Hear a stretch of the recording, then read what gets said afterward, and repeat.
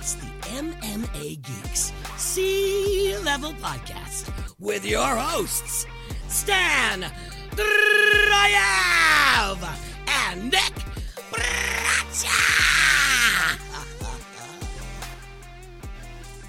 Welcome to the MMA Geeks C-Level Podcast. This is your host, Stan Drayev, and my co-host, the father's plan to my Alexander Volkanovski, and JP3 Nick Bracha.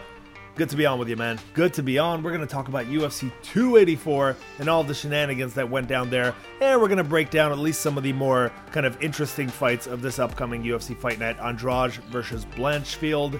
Nick, what the deal is, man? Yeah, man. Exciting main event. Pretty cool card. Talk about exciting. I was super high. It was why I still hang around the sport, despite like a lot of my waning enthusiasm for the UFC in particular. Right. But wow. I mean, talk about two guys at the top of their game, technical mastery, both a word I've overused in the 3 years that we've been doing this, or maybe longer, composure. Yeah. Neither one of them lost their composure for a goddamn second. And even Volkanovski in those cranks and potential chokes with one of the most dangerous submission artists that MMA has ever known, not for a second losing his cool. It was remarkable as a fan of competitive sport. Period. It was a sight to see. And while Volkanovski is a charismatic guy, he's not an extremely confident guy. He's not. Oh, he seems very confident to me. He's just not boastful. He's great, but he's not. Yeah, he's not. But he's not. Right, he's not a Conor McGregor. They're just likable dudes. I get that Makhachev's kind of dorky. Like anybody who grows up in an extremely orthodox community is going to be, most likely not at the top of their game socially or on the mic. He's very earnest. He seems like a young kid. He seems younger than he is. I can see there being somewhat of an immaturity to him. But he's gaining not immaturity in like a bad in a bad way. Just in a let's put it this way. His composure wanes a lot more on the mic than it does when he's in the cage with a killer for 25 minutes that's trying to take his head off. Yeah, I mean, we're going to get into this later, but I would argue that fifth round, his composure wasn't quite what it was, and there's a reason why things ran away from him. But again, we're going to get into that later. I thought Volkanovski kept it all in place. I don't think that was composure. I think that was exhaustion. But well, yeah, but losing some of that composure due to exhaustion. I mean, I guess there's an argument to be made that Volkanovski lost some of his composure late in that fourth round as he was punching him with Makhachev holding his back, But yeah, go on. What were your impressions of the decision? Was it just the pound-for-pound situation? What are your thoughts on this? It's funny. I was thinking about that this morning. It was a remarkable fight. I need to watch it again.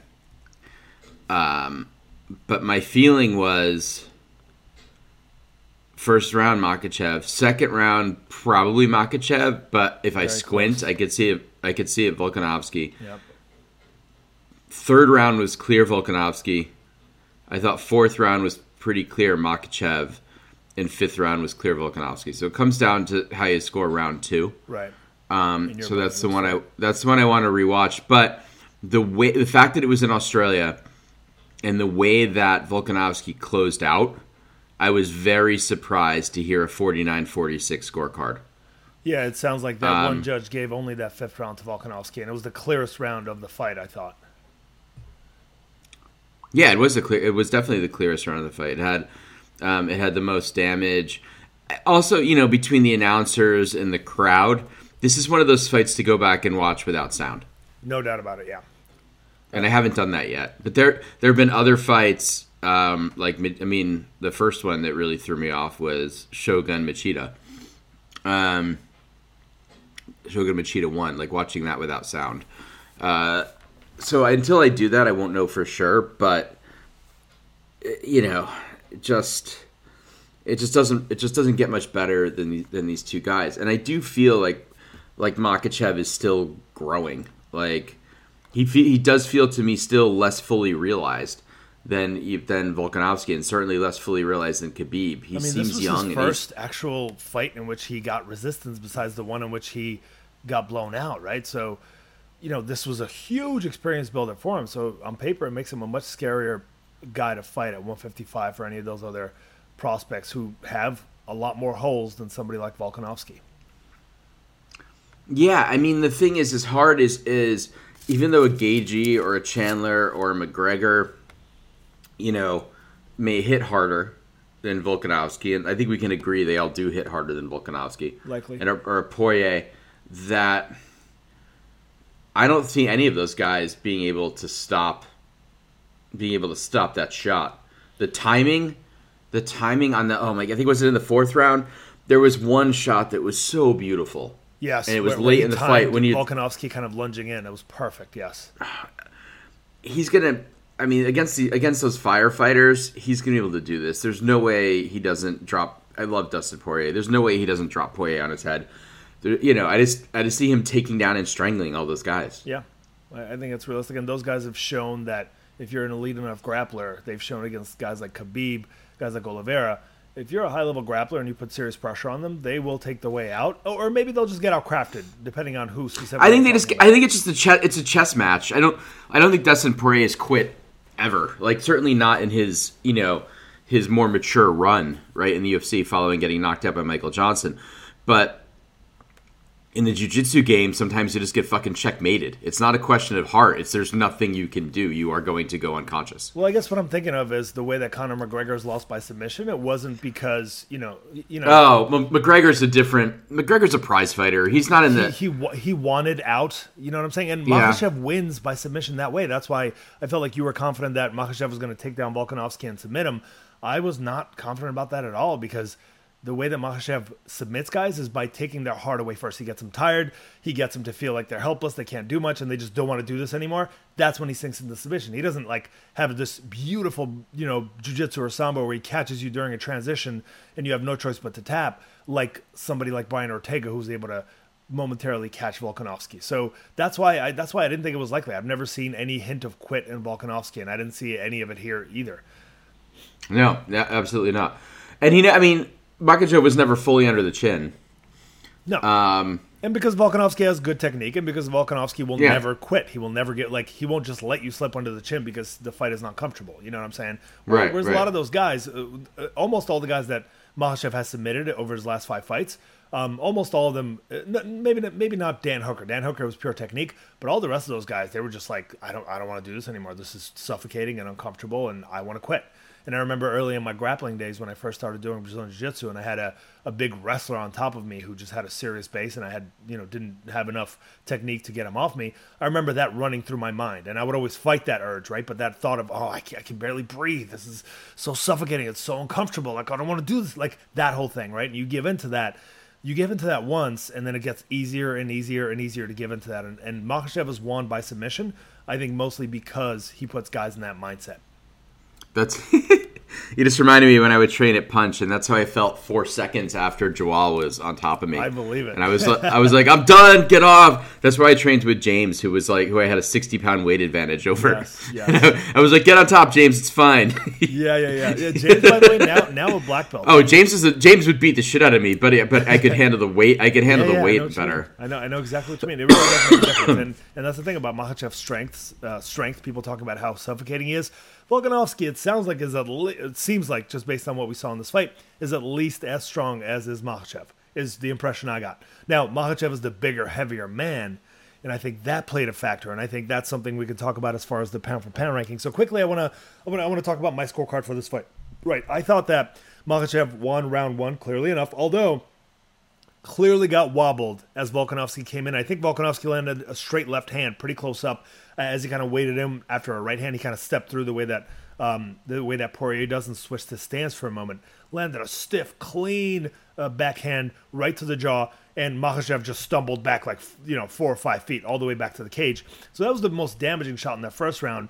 But, Makhachev did get his back and did hold on to it. And even though there was no damage from there, he still had a dominant position. So, first round, Makhachev. Second round was competitive. I actually thought Makhachev landed more strikes on Volkanovski, and I'm going to check the stats just to confirm that.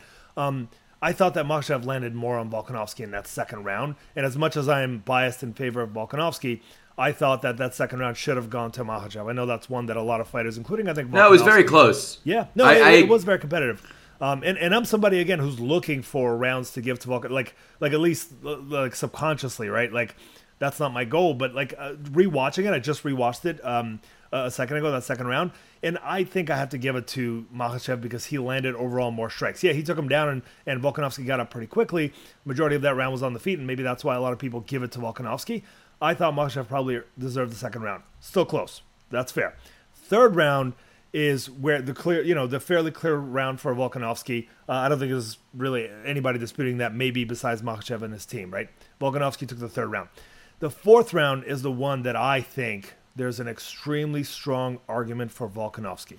So if you look at the stats for that round, I actually rewatched that round before we got on for this podcast because I thought this was a pivotal one. And I felt strongly that Volkanovski won that round, and I'll tell you why. Extremely competitive round on the feet, not a whole lot happened there. And then Makhachev ends up getting him down, I think with about 3 minutes left. And while they're on the ground, with about 3 minutes of that fourth round, Makhachev lands maybe 8 or 9 shots. And they're pretty very, very short-range shots. Volkanovski lands over 50, Nick. He lands over 50 strikes on Makhachev's chin. Are they significant strikes that can concuss a person? No. Are they pretty clear shots where he swung his entire arm over? Yeah, like when you're the one in quote-unquote dominant position and you're getting hit and you can't do anything about it, and you're trying but you can't, and you just keep getting hit many, many, many times, like, you're taking more damage. Damage is the number one criteria. So in my book, Volkanovski won rounds 3, 4, and 5. Round 5, arguably a 2-point round, arguably a 10-8, and I'll tell you why. Oh, I don't think that was a 10-8 round. And that's fair. And by the way, that's not unreasonable. I am all for giving more leeway to 10-8 rounds to 10-7 rounds because unless you almost kill a guy, you're not getting a 10-8 round, right? You get a 10-9 round if you clearly win a round where there's no question about it. You get a 10-9 round if you barely eke it out by a single shot, by a single punch. And that makes no sense to me, right? Volkanovski knocked Makhachev down on that round. Volkanovski battered him at the end of that round with ground and pound, like pretty clearly dominating him at the end of that round. The only real dominant moment in this fight was Volkanovski in the 5th round. Knocked him down. That already makes an argument for a 10-8 round. And then literally just was battering him with huge ground and pound shots, kind of like the way he did against Ortega multiple times throughout their bout, late in that 5th round, basically ending the fight, showing that, like, if this fight keeps going, I will kill this man. Right? Like, clearly Makhachev was tired, and it's understandable. I talked about last week how Makhachev didn't have the experience. He didn't have those wars. He didn't have that kind of experience in an actual fight. Nobody's really resisted him besides that one fight that he lost, right? And so, well, I should say, besides the one fighter that resisted him was Thiago Moises, a little bit. No, not really. What's his name? In his UFC debut, hold on, I've got to quickly look this up because this is worth looking at. Oh, it was Turganov, Saryukin, Arman Saryukin. Right? Oh, that's right. This was a very scramble-heavy back-and-forth fight until late in that 3rd round. Saryukin, making his UFC debut, being a super young guy in his early 20s, the pressure started to get to him, and he ended up on his back. But we've seen only one time that he gets real resistance. And so that's why I thought this was a close fight on paper. That's why, if this was my pick, I would have picked Volkanovski. And honestly, you ended up changing your pick to Volkanovski. That was a good call, dude. Like, given how the fight played out, right, it's pretty clear that this was a much more competitive fight than a +3 something card would suggest. So I thought he won rounds 3, 4, and 5. I think 4 is debatable. I think 2 was competitive, but I gave that one to Makhachev. And I think there's a debate as to whether round 5 should be a 10-8 round because it was by far the most dominant round either guy had. No questions about it. So I think a lot of this, it was hard to really understand how bad Makhachev was hurt because, and if that was a knockdown or not, because of the way the camera was, because of his position when he got punched. I couldn't really tell what was going on. Sometimes, like, it can be very deceptive that a shot is hurting someone if it catches them in between actions or in a transition. Like, I don't know. I couldn't tell. Well, again, I'll put it to you this way. This was the only thing scored as a knockdown in this fight, and there were a couple of other moments that could arguably be scored as knockdowns, right? Arguably. But those, to me, those should not have been, right? Like, there was a moment, I think in that, I think maybe it was in the 1st or 2nd round, where Volkanovski hits Makhachev as Makhachev shoots for a takedown, and you're like not sure whether he hurt him, and that's why he dropped her. Because and Volkanovski got dropped, quote dropped that way a couple of times during the fight. One time Volkanovski's knee hit the canvas, and it was after he took a couple of shots kind of on the upper part of the head, and then like another shot which whiffed him, completely missed, and that's the moment that he kind of dropped. So yeah, like did he get buzzed? Yes. Did Makhachev get knocked down in the 5th round? Yeah, I think so. I've watched the replay. I've watched it again. I feel like he got knocked down. They officially scored it a knockdown, and I think that's fair. And again, that in addition to the fact that Makhachev did almost nothing that round, Makhachev ended up on his back and for a couple of minutes just getting pounded away. That's a 10-8 round. Well, was it a couple of minutes or was it like 40 seconds? I thought it was a couple of minutes, and I can quickly reload this fight or reload this round and watch it again quickly. I thought it was over a minute because I think if I remember correctly, Volkanovski had over 2 minutes of control, and I believe he only had control in that 5th round. In fact, I'm going to go ahead and click on this fight right now.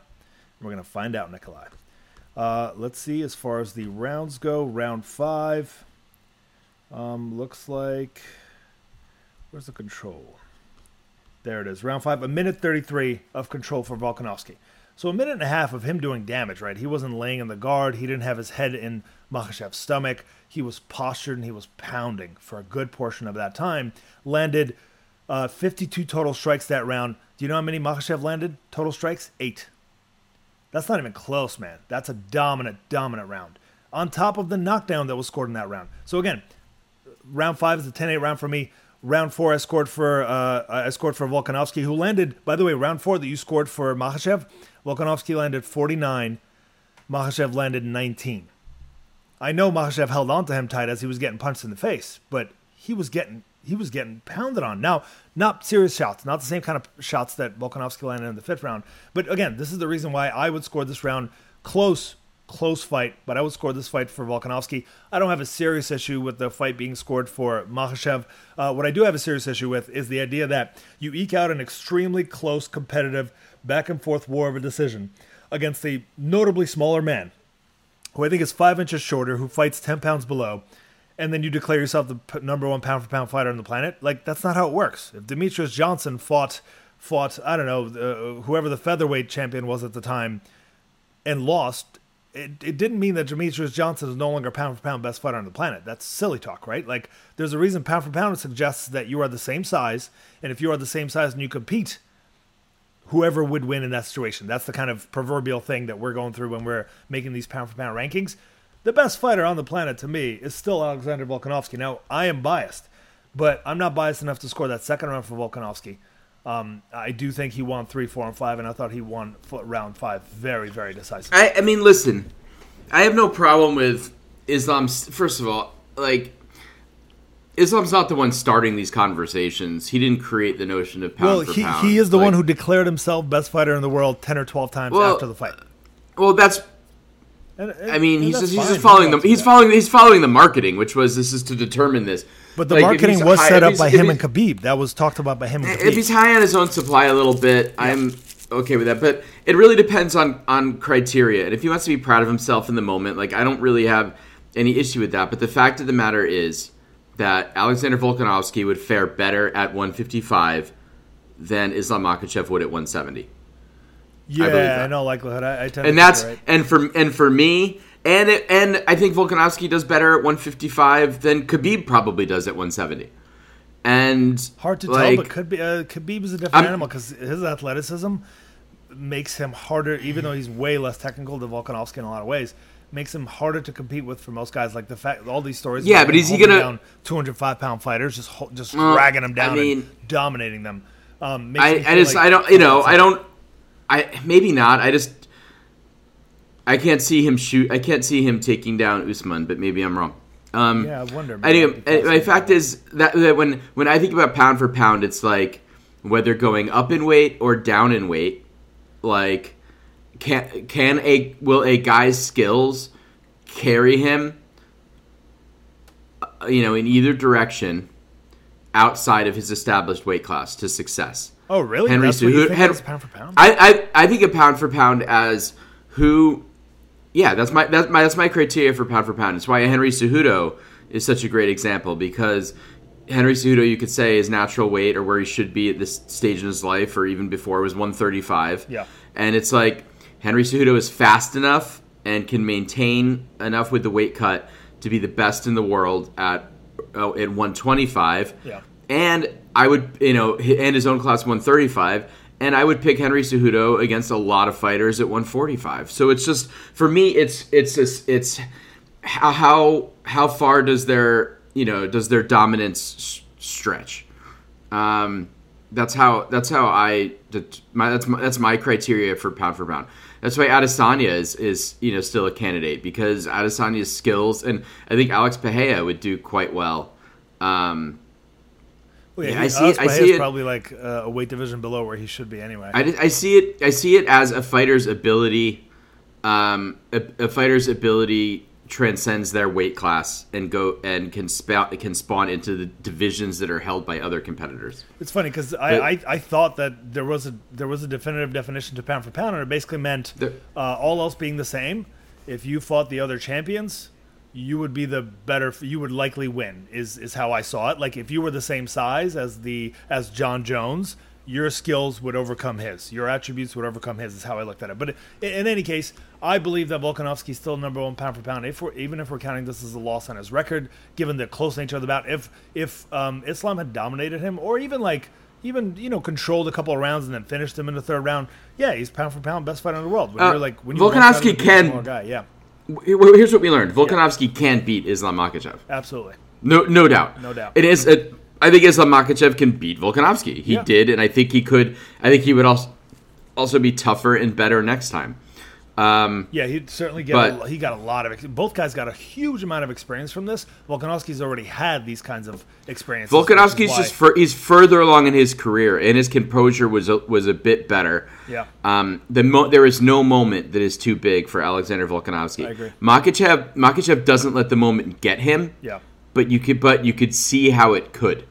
Yeah. You know what I mean? Yeah, He's still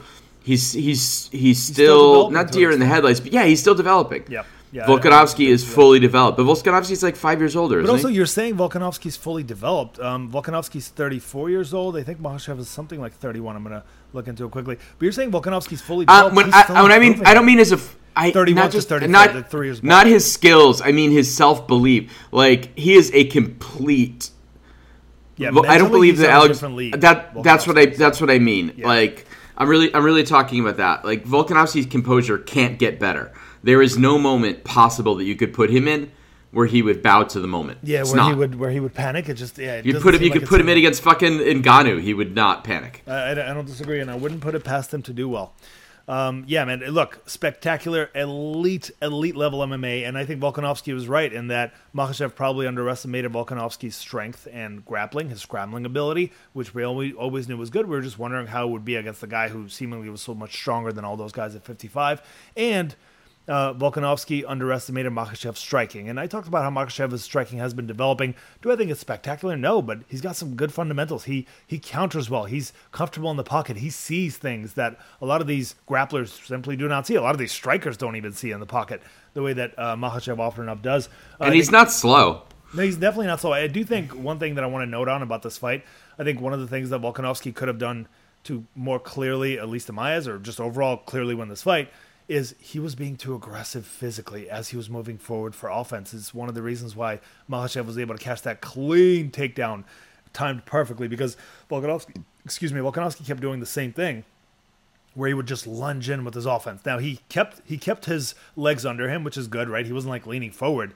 So he wasn't increasing his chance by much of being knocked out. But still, the fact that his body was moving full speed at Makhachev allowed Makhachev the momentum to potentially shoot in under that. And that worked for Makhachev once or twice, sometimes on a counter with his punches and sometimes occasionally with those takedowns. So I think like Volkanovski was rushing it a little bit too much, and he showed some arguably frustration in that fourth round when he was pounding on Makhachev as Makhachev controlled his back. And to be fair, maybe he was playing mind games. It's not like he made big mistakes in that position. He just showed like he was fired up and frustrated and throwing punches. So he showed like some glimmer of what could be perceived as maybe hints of mental weakness. But I think his biggest weak point was that he was a little bit too aggressive. Maybe he got a little bit too excited. But what's he supposed to do there, Stan? Like, I think about Daniel Cormier, John Jones. Yeah. And, like, how does a guy at a height and reach advantage get inside without doing that? Well, how do you reach your guy? I think you can spare those lunges much more infrequently, right? He just like it became like automatically what he does. And at first I remember, and when I watched tape for this fight, I remember thinking, oh, the way that he lunges in like that against Max Holloway, he goes right into the clinch. He collapses the pocket. That's going to give Makhachev what he wants. And then I thought he's too smart to do that against Makhachev. And to be fair, I get it. Like, I know he has to reach him. He doesn't have the shortest reach, by the way, in the world for a guy his height, but I get that it was hard to reach him. But you got to throw those jabs out. You got to land, and I know he was very, very careful with kicks. That was evident. I get why he was careful with kicks. Calf kicks wouldn't have been the worst thing, especially since his inside kick was his best kick. And with Islam being a southpaw, the back of his calf was available there, right? So I think like those feints and fakes that he was employing early on were great. If he had just continued with more of that, and he would have mixed up those kind of, I guess for lack of a better term, what's the word for when a karate fighter comes in for a whatever the term for it is, right? Hurricane Rana. I guess. Volkanovski just going full blast forward right into Makhachev's pocket. That proved to be a mistake. If he was a little bit more patient, if he threw out more of those jabs, which were landing for him on the occasion that he was throwing them, if he had planted his feet when Makhachev was moving forward and clocked him with the right, it would have worked better for him. What I did like about Volkanovski, and this allowed for Makhachev to land some strikes, was the fact that Volkanovski had to keep his hands a little bit lower because he wanted to make sure that he was able to dig those underhooks in case they were suddenly engaged in a clinch, which again gave Makhachev the opportunity to land some of those strikes standing up that he maybe wouldn't have in a kickboxing context. But again, elite level MMA. While I acknowledge that Volkanovski has a loss on his record now for the first time in many, many years and for the first time in the UFC, I still count him by the clear-cut number one best fighter on the planet. And I considered Volkanovski, for the record, to be the best pound-for-pound fighter on planet Earth before Usman lost to Edwards. I thought, look at his resume. It's absolutely phenomenal, and I think this fight only adds to it. He is my favorite fighter, and he happens to be the best fighter in the world, and I'm pretty excited about it, man. Looking forward to, obviously he's now got a matchup that's pretty big on his hands with Yair Rodriguez, and we can get into that next. What were your thoughts on the co-main event, man? It went largely how I thought it was going to go. I think Yair has more tools and more ways to win. Emmett is durable and hits like a truck. I think he's fallen in love with his power a little bit much, but as a guy in his late 30s, like that's not an enormous surprise. Yeah. And like, listen, I thought he might wrestle a little bit, but he got if top anything, position a couple times, but it didn't work out for him, right? No, it didn't. That's the thing. If anything, like, after watching Yair Rodriguez get murdered by a smaller guy in Frankie Edgar, when he just couldn't get up and got ground and pounded by a dude who's a great fighter, but it's not like people have had trouble shucking off Frankie Edgar. I don't know about that at 145. Back then for Yair Rodriguez when he was still very, very much a developing fighter. I don't know if it's the worst loss. I don't know if that's the worst loss in his career, man. No.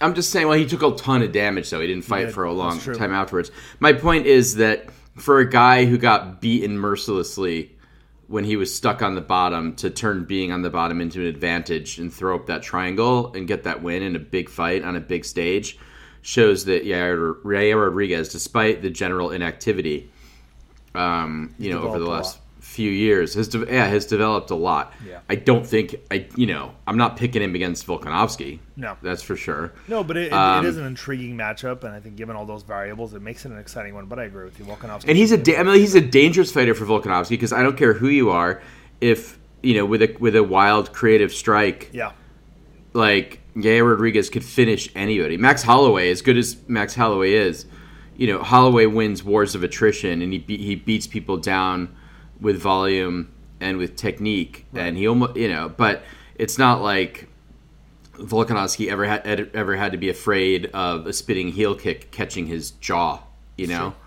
And he will in it. So it's a pretty marketable fight. It's a good contender, but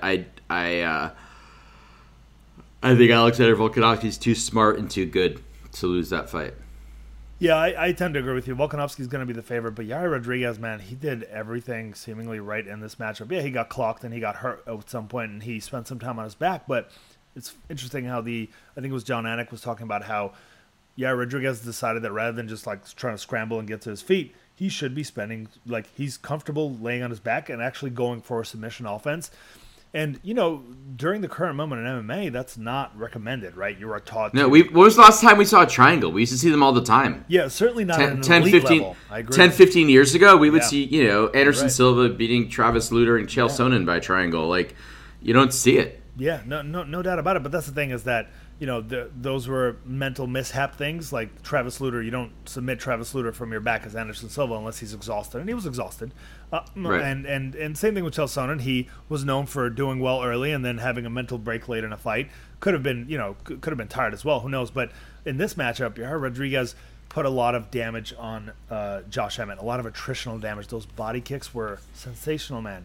And even off of his back at the couple times that he was on his back, he was pounding away, man. He was landing some pretty big shots to that man's head. So he accrued a lot of damage on Emmett before Emmett was basically ready for the picking with a minute left in that second round. And Yair Rodriguez pulled it off with that submission. Does Yair Rodriguez have a chance of submitting Volkanovski? Not unless Volkanovski is somehow mentally kind of derailed from this experience with Makhachev, which I doubt. He's too mentally strong. I think as long as Volkanovski's got he's got all of his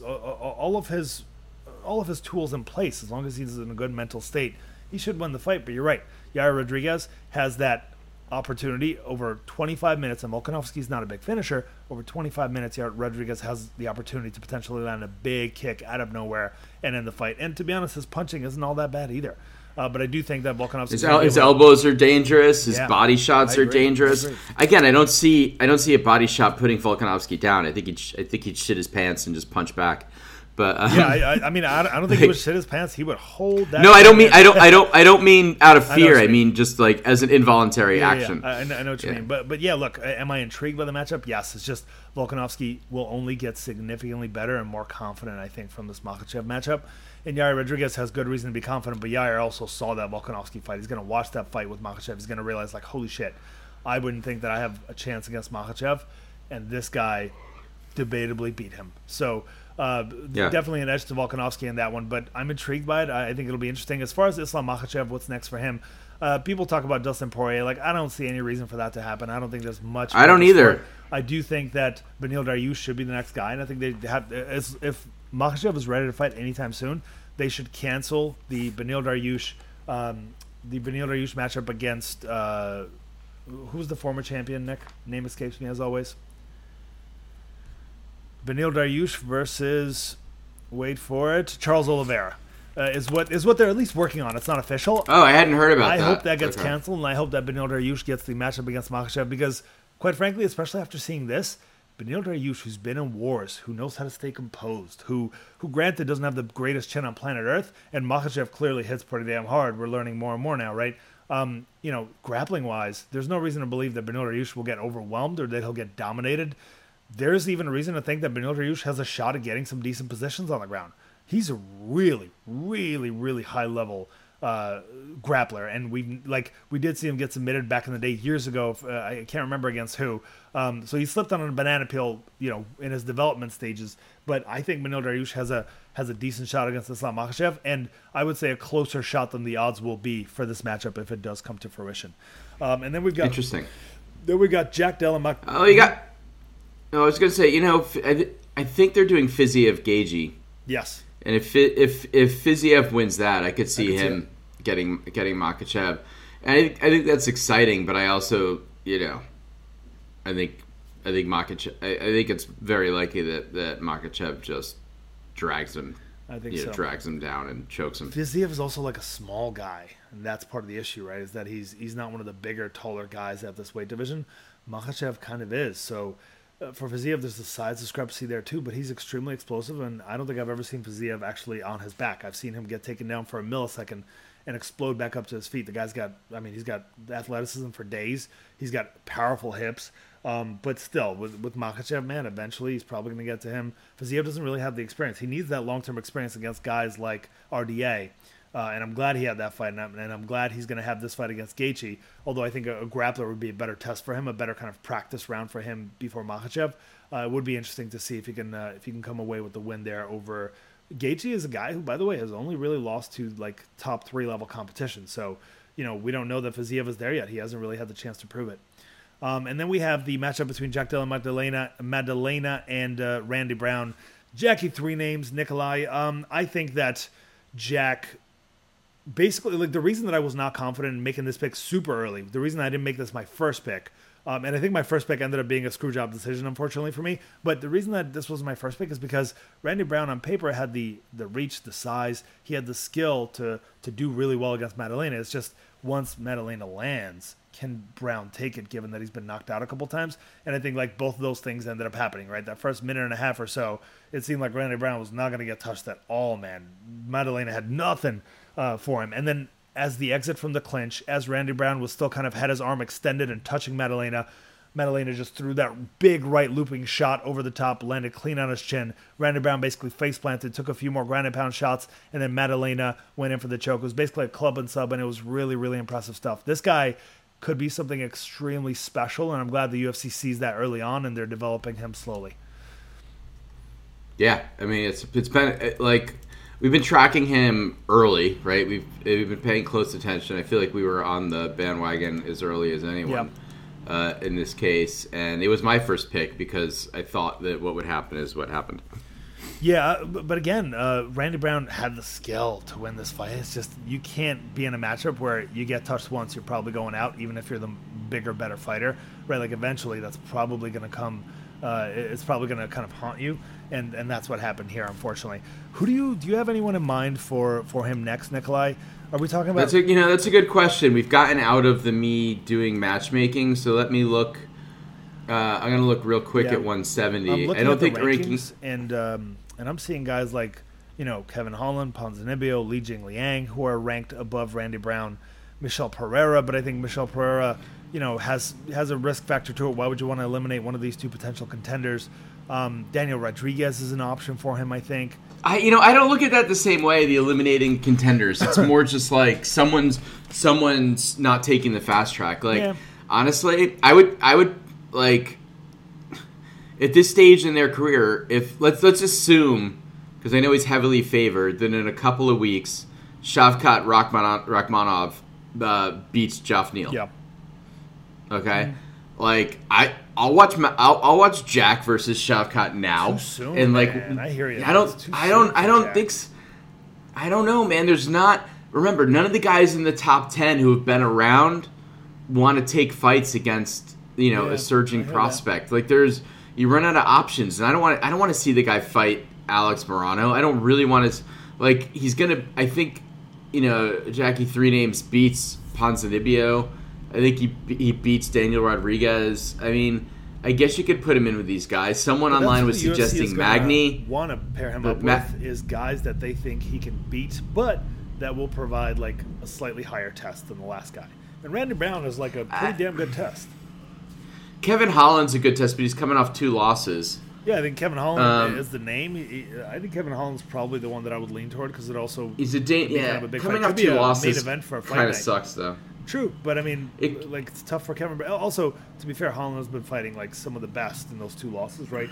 Both guys that are ranked in the top 5 or 6 in the division. So not like I wouldn't give him Sean Brady if Sean Brady beats Michel Pereira. I think Sean Brady's it could be a potential momentum killer for anybody. Yeah, well, see now you're looking at that matchup. You're looking at as a prospect versus prospect in which you don't want to kill momentum. Interesting. Well, yeah, but you're dealing. Yeah, but the problem is because if Brady's winning that fight, it's going to be boring. Yeah, I hear that. Like if he loses a fight to Shavkat, it's not going to be a boring fight. Yeah, like that. Although I could see Shavkat getting on top and dominating, and Jack Della not going away easily. Jack Della, by the way, is I believe a Brazilian Jiu-Jitsu black belt. So as much as we've seen some like really really nasty stand-up from him, really nasty boxing, guys got, at least some experience in craft on the floor, as we saw with that quick submission over the very, very crafty Randy Brown. And outside of that, what else? Let me see if there's anything else worth discussing. Mennefield, Jimmy Crute. I mean, Mennefield just makes MMA IQ mistakes, period. That's just what he does, even in a fight that should be his. Tyson Pedro, shat the bed. Crute, just as I could say it, yeah. Crute had a higher fight IQ when he was semi-conscious. I think you're exactly right about that. No joke. That point taken away obviously was a big killer for him. And then Modestas Bukauskas versus Tyson Pedro. I mean, Tyson Pedro killed the Tyson Pedro party. Yeah. It's let's not kid ourselves. This guy's not going to be anything special unless you give him absolute jobbers. And to be fair, Modestas did okay. It just became kind of a pitter-patter, slow-motion fight that arguably could have gone either way. Those first 2 rounds could have been Tyson Pedro's, I guess, but I'm fine with that result, even though I picked Tyson Pedro. We've got Joshua Coulibaugh, man, who looked fantastic. He's actually somebody that I placed a bet on because I expected him to be even craftier standing. But I expected the first round to be competitive for him to start to walk away with it, run away with the decision.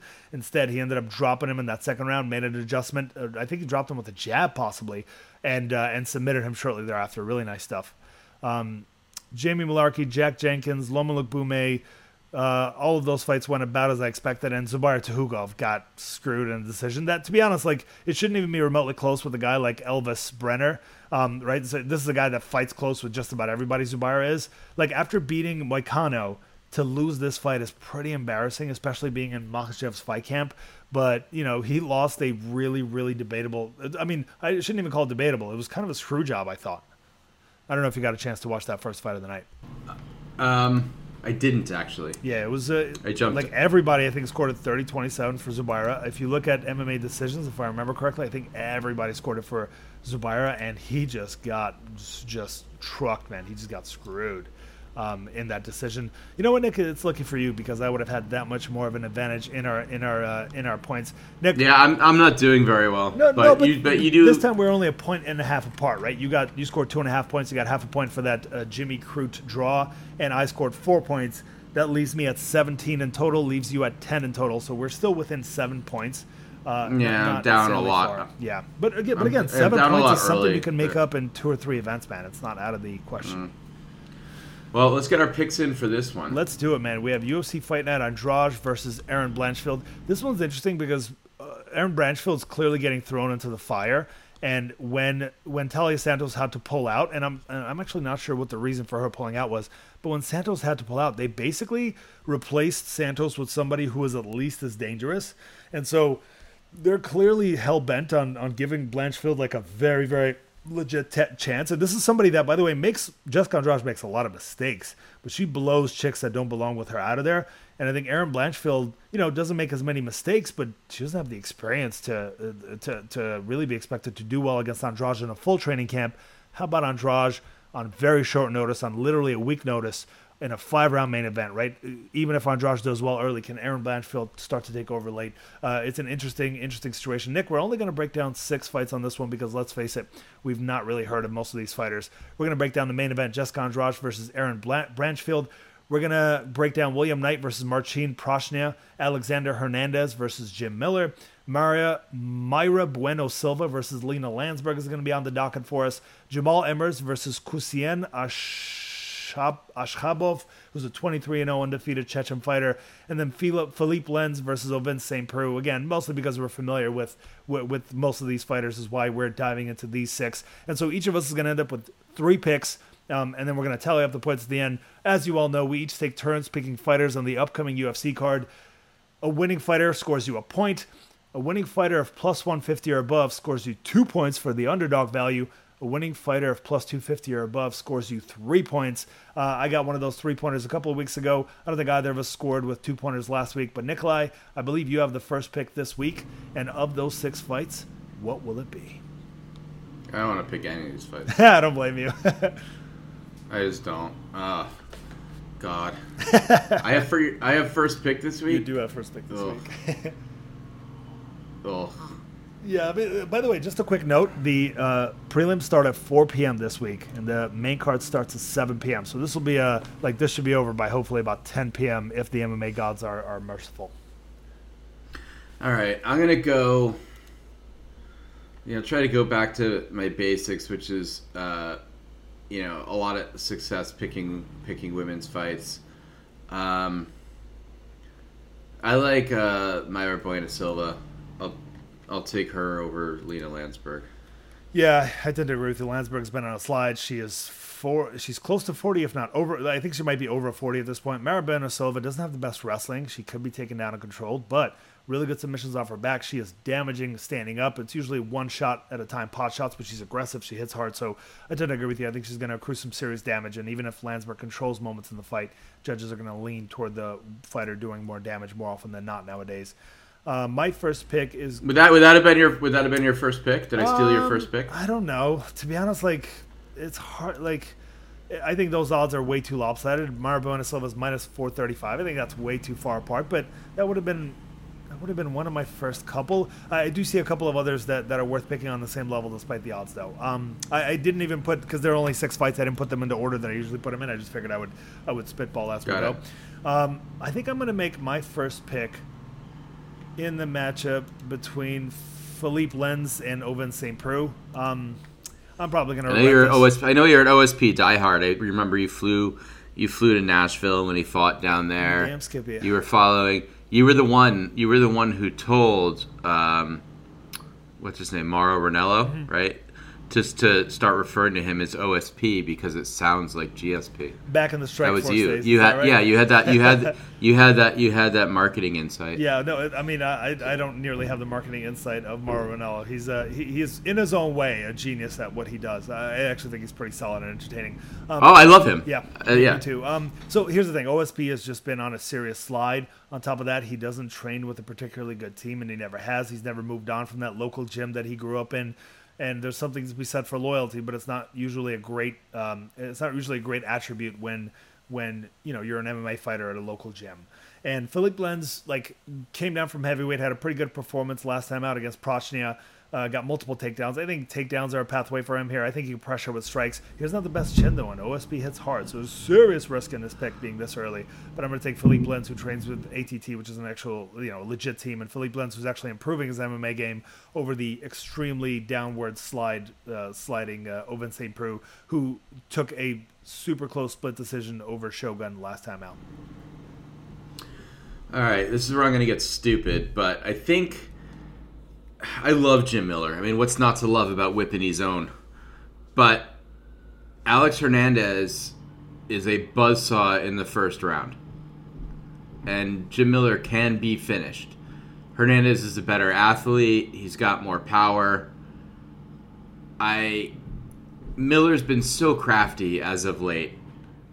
And Miller's going to be a serious problem for Hernandez if the fight goes to the third, maybe to the second round.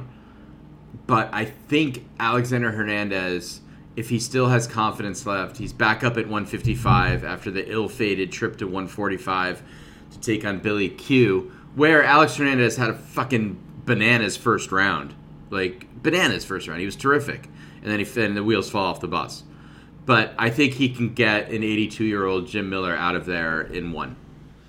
Yeah, here's the thing about Jim Miller.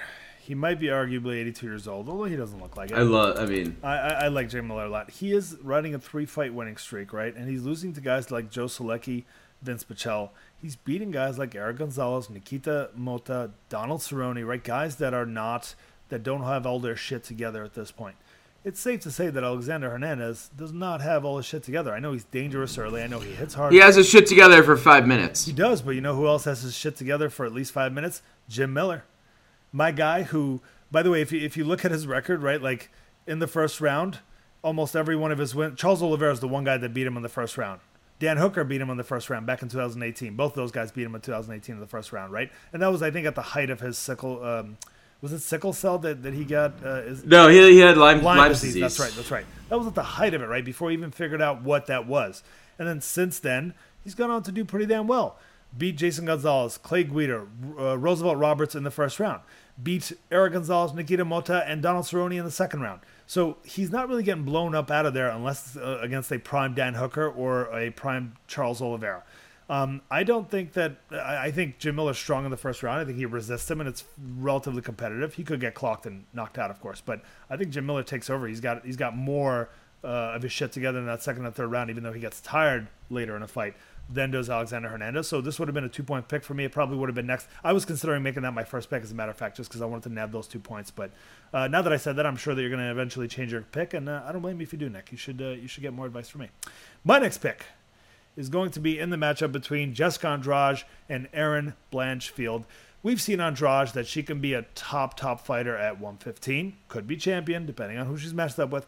Could be a top fighter, at least at the top 2 or 3 at 125, as we've seen with her performances over girls like Lauren Murphy, over fighters like Chookagian, right, where she just dominates women that are in that top 6, top 7 range. I think Chookagian maybe even closer to top 2 or 3. And here we have this up-and-comer who's been looking, at least on paper, untouchable, man, like undefeated in the UFC, only has that one loss earlier in her career. Erin Blanchfield does. Only has that one loss earlier in her career against Tracy Cortez, and it was a split decision back in 2019. Here's the thing. Jessica Andrade is going to be way smaller here. We've seen her make mistakes against fighters who are kind of at the very top, and I think part of what this fight is going to answer is whether Erin Blanchfield is really ready for that top level. We've seen her get basically run through by Willie Zhang, run through by Valentina Shevchenko, and to be fair, Joanna Jędrzejczyk had a good 5-rounder with her back in 2017. But outside of that, man, like not a whole lot of girls mess with her. She knocked out Rose. She knocked out Karolina Kowalkiewicz, dominated Tisha Torres. She knocked out Caitlin Chookagian. She knocked out Cynthia Calvillo, who kind of gave up more than got knocked out. She finished Amanda Lemos recently and dominated Lauren Murphy so badly in her last fight that most people thought that Lauren Murphy's corner should have thrown in the towel, or at least the referee should have had enough mercy on her. And Blanchfield is as really good as she is on the ground. She has decent takedowns, but really, really good top position game. Her best opponents so far have been Miranda Maverick, who doesn't have the best takedown defense, and if you have good takedowns and you're really good on the ground, you have a great style matchup on your hands if you're facing Miranda Maverick. JJ Aldridge, who did really well in the first round and won that round against Erin Blanchfield, even though Erin never gave up and kept pressing forward. Erin's not going to be nearly as fast. She's not nearly as experienced. She has, and I'm looking at her record now, I don't think she's ever gone 5 rounds in her career, right? And even though Andrade is taking this on short notice, she is coming off of a win just a couple of weeks ago against Lauren Murphy. A dominant win against a high-ranking opponent. Yeah, and she didn't look any worse for wear. She's been 5 rounds several times. She's had many 5-round training camps, right? And she's coming off of a fight like less than a month ago, and we saw that with Sean Strickland, where like, is 3 weeks really enough time if you're on the couch to lose all of your cardio if you've been training hard? Not necessarily. I don't know that there's much reason to believe that Andrade has been on the couch. She seems like a hard worker to me.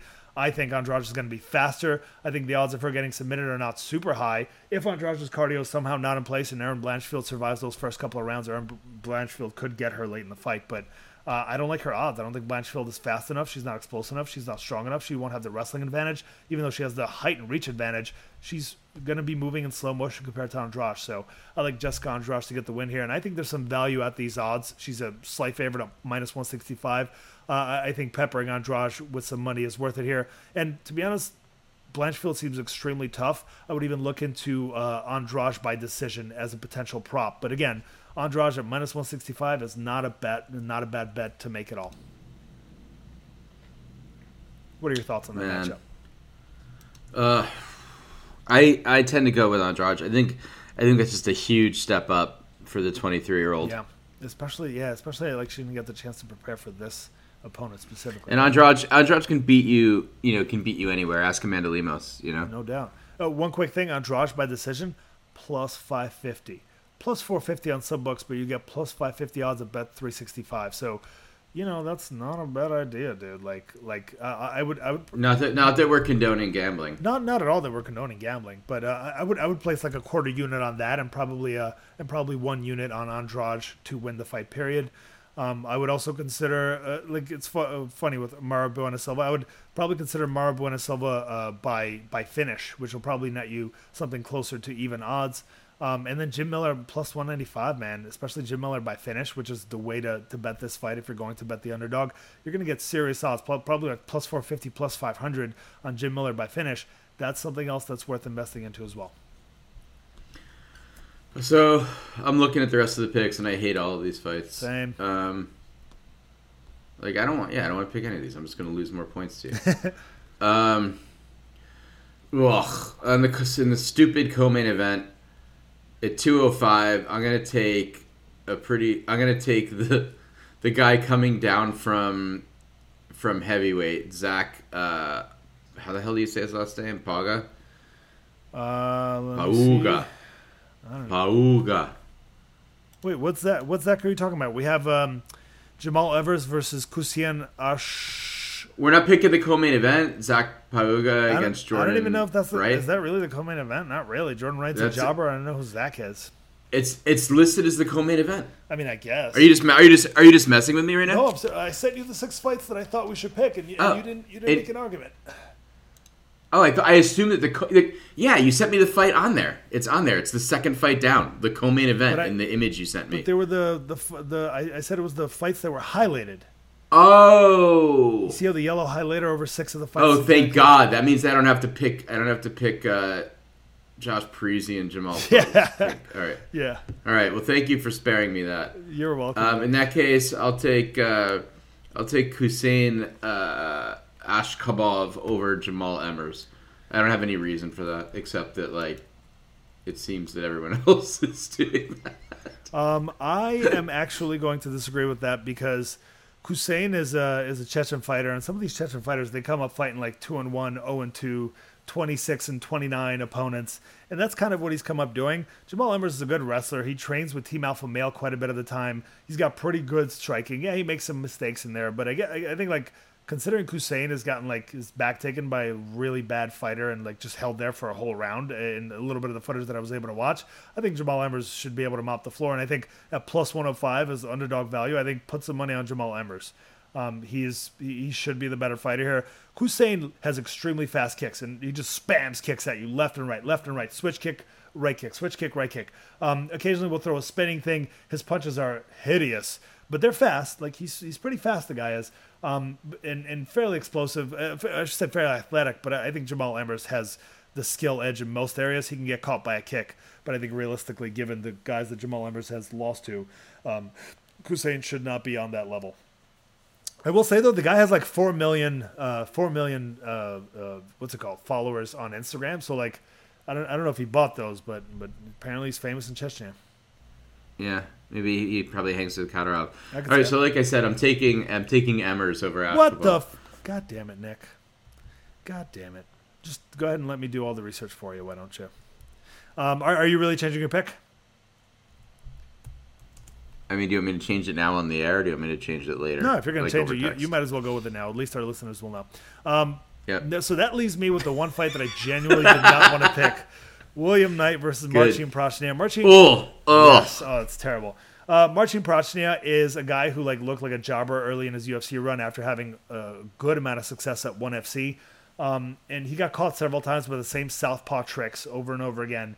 And he kind of started to put it all together. He got a couple of wins, including excuse me. You are excused. Including he picked up a win over that really scary 205 pounder.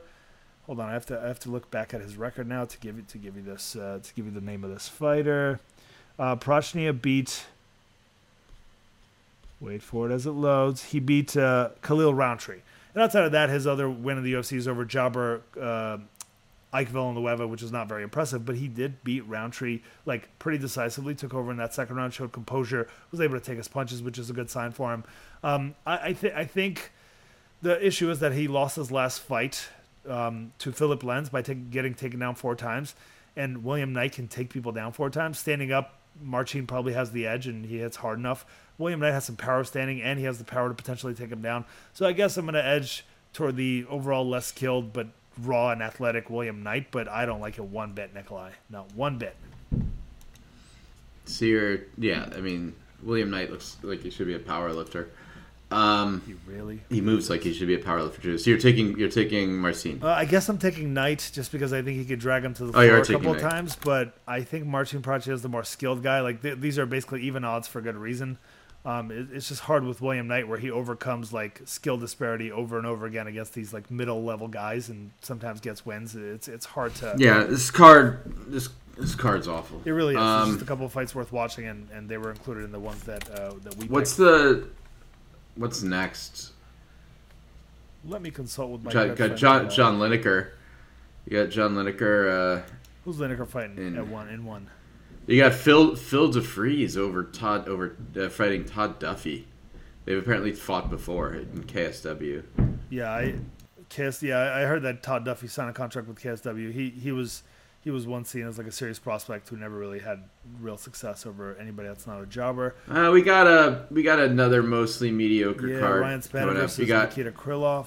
I mean, that's an interesting main event. The way that if Spann is actually training now, you know what? as he this says. isn't.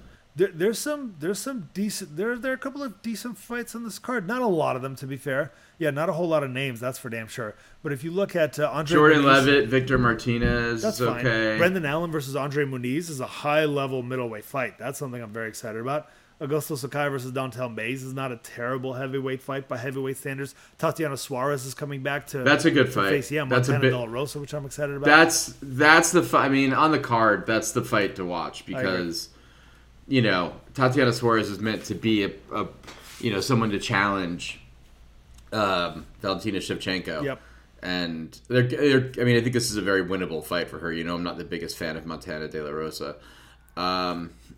So yeah, and you got. I mean, I don't know about. I guess Andre Muniz. That's a great against fight, Brendan man. Allen's That's an awesome pretty fight. good. That's going to be exciting. It's likely. Yeah, that's gonna be exciting, and it's gonna be a.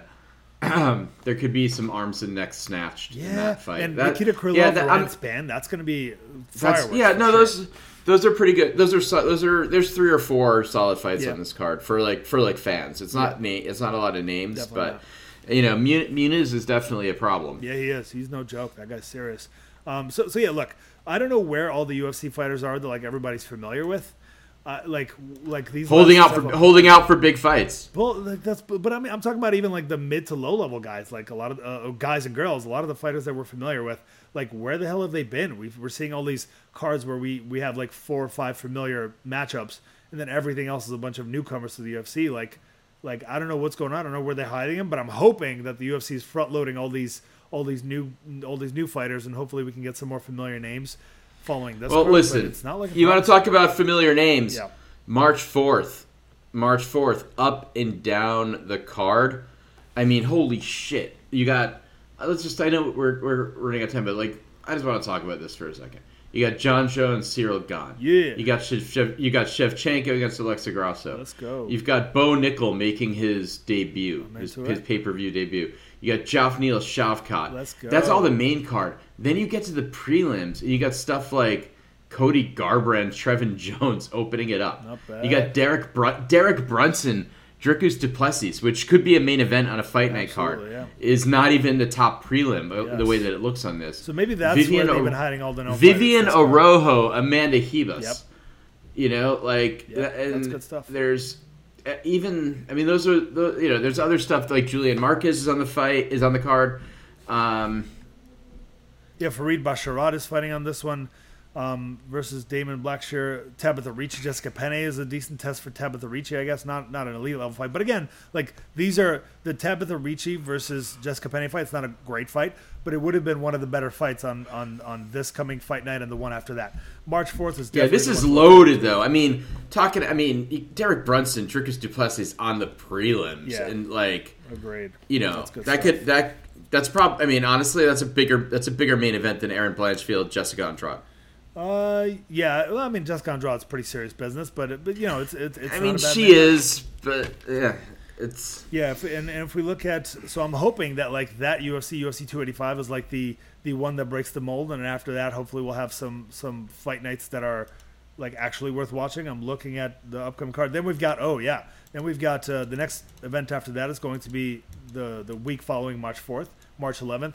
Yan versus Dvalishvili is a great fight. Alexander Volkov oh my God. versus Alexander Romanov. The battle of the Russian Alexanders. Mahmoud Muradov is fighting on that one. Let me see if there's anything else. JJ Aldridge, Ariane Lipsky is an exciting fight. At least Jonathan Martinez, Said Nurmagomedov, Mario Batista, Guido Ganetti, Tyson Nam, Bruno Silva, Tony Gravely versus Victor Henry's a good fight. Yeah, like, you know what? Rafael Sunsao, David Grant is on that one. Let's go, man. Yeah, we're starting to get somewhere a little bit, and I'm excited about that. Like, let's get through. I'm these worried. two I'm worried for Peter. I'm worried for Petrian. I don't know that I would have taken the Dvalishvili fight after given the rise in. I know. I mean, it's not like he's fighting poorly. No, it's just like. But Dvalishvili is a bad. Dvalishvili is a bad matchup for him. Yeah, potentially. I don't disagree. That'll do it for this one, Nick. I'm looking forward to connecting next week. I'm actually looking forward to connecting leading up to March 4th more than any time, because that's going to be a pretty stacked card. And hopefully after that, we'll get more of those cards where we can actually recognize some names without having to Google these motherfuckers. Yep. But another one in the books, Nikolai. I'm 7 points ahead. I hope that I lose every one of these, and I hope you win every one, Nikolai. And then we're suddenly with 4 points. Thanks for your charity, asshole. It's not charity. It's a hope for your sake, my friend. Goodbye. I'm praying for you, and I don't even believe in prayer.